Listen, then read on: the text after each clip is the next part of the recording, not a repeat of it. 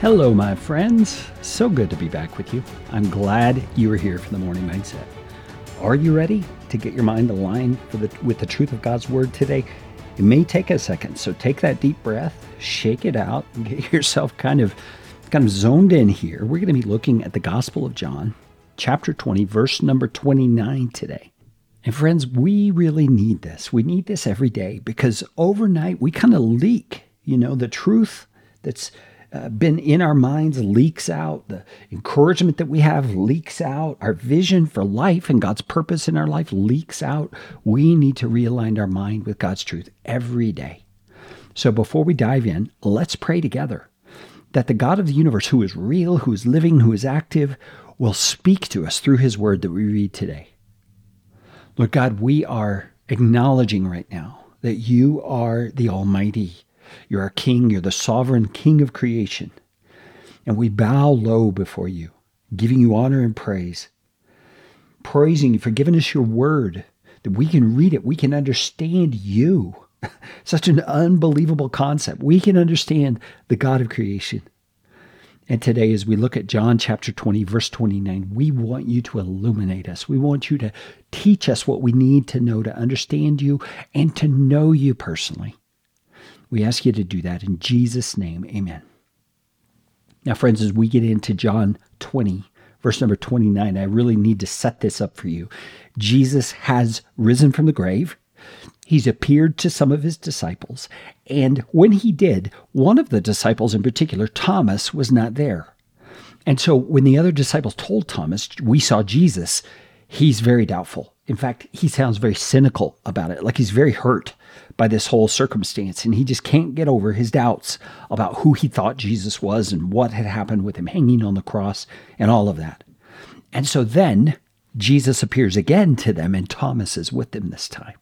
And Jesus so graciously, so mercifully addresses Thomas's doubts in such a gentle way, in such a kind way. And this verse we're going to read today, verse number 29, is the last thing Jesus says to Thomas. And we're going to see it's kind of a rebuke, but it's also an encouragement for him and for us in how we are to think of this thing we call faith.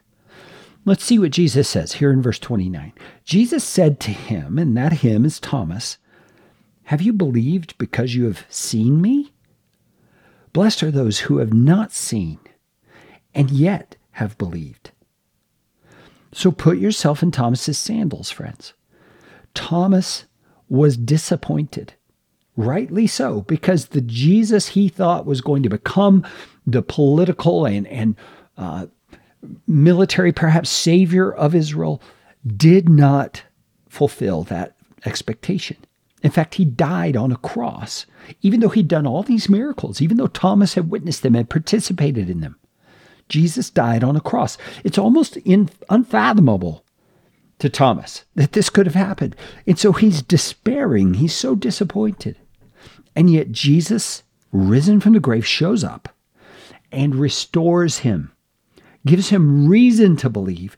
And Thomas exclaims, "My Lord and my God," when he bows at Jesus' feet. I think all of us would have responded in the same way because our wildest hopes being realized in a fashion like that would just blow our minds. It would expand our hearts. It would dispel every bit of doubt we might have.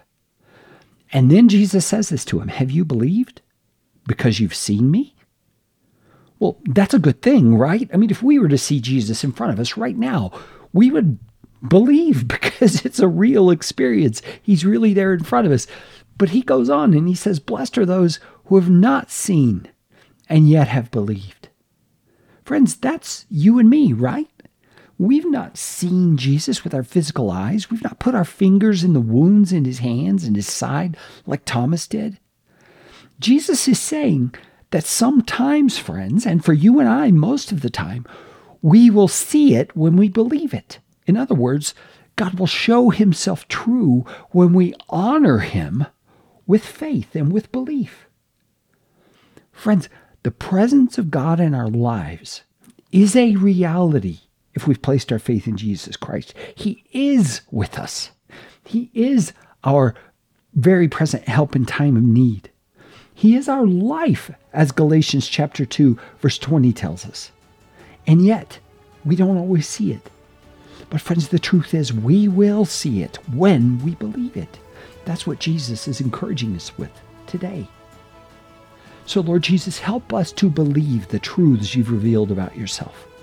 Even though we've not seen it with our physical eyes, even though we've not touched it with our physical hands, show us how to believe in you, how to trust you based on the truth that you've told us, and to honor you with faith that you have told us the truth. Enable us to be that kind of a light, that kind of a testimony in our lives today.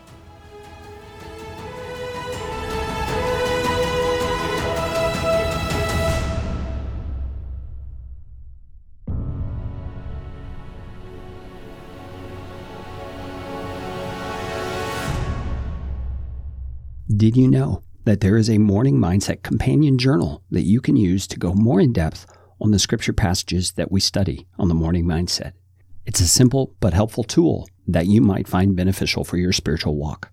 Go to morningmindsetmedia.com/cjournal to find out more.